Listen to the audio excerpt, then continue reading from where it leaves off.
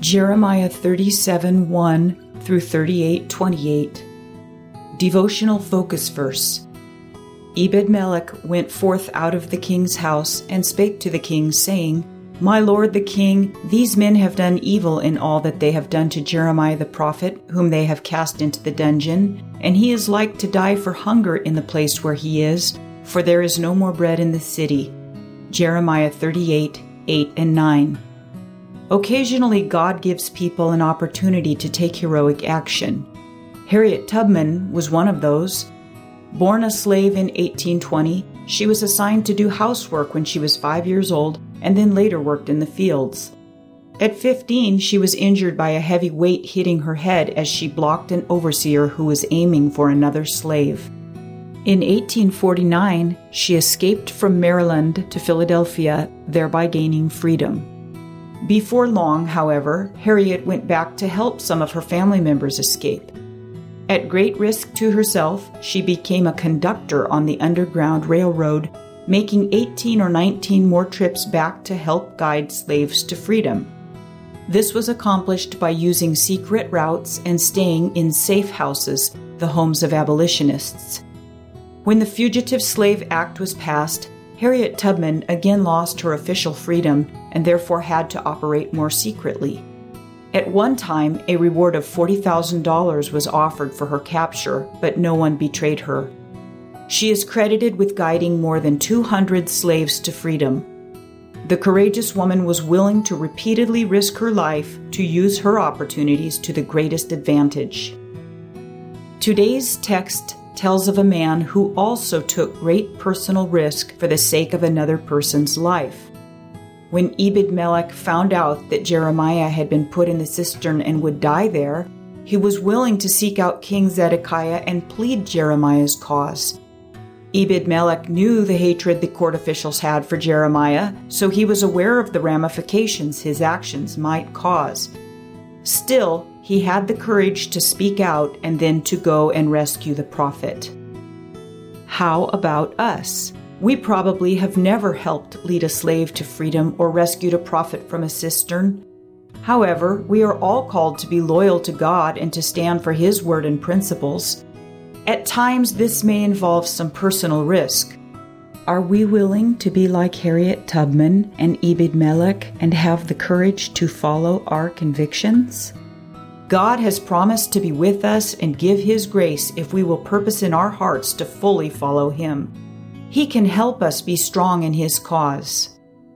Background information. These 2 chapters detail events that transpired not long before Jerusalem fell. Zedekiah, the last king of Judah, was defiant, disobedient, wicked, and a coward. He was torn between Jeremiah's prophetic warnings and pressure from the people and his court officials. Because of these political influences, at times the very life of Jeremiah was in danger. In chapter 37, verse 3, King Zedekiah sent Jehucal and Zephaniah to Jeremiah, asking prayer for himself and the nation. Judah had been subject to Babylon, but then the Egyptian army under Pharaoh Hophra made advances northward. Upon hearing this news, the Chaldeans withdrew from Jerusalem, see verse 5, which lured the people of Judah into a false sense of security. Jeremiah's response to King Zedekiah remained the same. The message was that even if all the Chaldean army was wounded, Jerusalem would still be destroyed, see verse 10. Jeremiah endeavored to leave Jerusalem while the Chaldeans were temporarily gone, see verse 12. But was arrested by a guard who accused him of deserting and took him to the princes. These officials detested Jeremiah, so they beat and then imprisoned him. The words dungeon and cabins could be translated the dungeon cells. Jeremiah was in this despicable and unsanitary prison for many days, which began to take a toll on his health. Once again, King Zedekiah approached Jeremiah to see if he had any word from God concerning Judah. See verse 17. It seems the king was hopeful that God had changed his mind, but the message remained the same.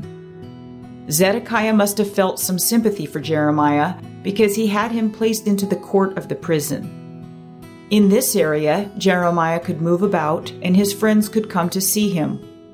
Also, the king directed that he be given some food. In the court of the prison, Jeremiah was able to continue giving his warnings. Some of the officials heard about this, see chapter 38, and they requested permission from the king to put the prophet to death, accusing him of trying to weaken the people. King Zedekiah gave Jeremiah into the hands of the princes, and they put him into a cistern. Used to collect water when it rained, this cistern had only mud in the bottom. Verse 6 says, Jeremiah sunk in the mire. The historian Josephus says he sank up to his neck. The princes expected him to die there. Ebed-melech, a eunuch on the king's staff, found out about Jeremiah's situation. He went to Zedekiah at the gate of Benjamin. After receiving permission from the king, Ebed-melech took a group and rescued the prophet from the dungeon, using rags to cushion his arms while he was pulled from the mire's suction. He was returned to the court of the prison. King Zedekiah again approached Jeremiah for counseling. See verse 14. Jeremiah responded only after the king swore to protect him. In what was probably his last meeting with this king, Jeremiah's message remained consistent. Zedekiah was told to surrender to the Chaldeans and survive, or disobey God and face dire consequences. Zedekiah expressed his fear of the Jews, but Jeremiah told him emphatically that it would be far better to surrender. The king wanted this interview to remain secret, and Jeremiah cooperated with his request. Jeremiah lived in the court of the prison until the city of Jerusalem was taken. Conclusion. We want to be willing to stand for God in whatever situations He allows in our lives.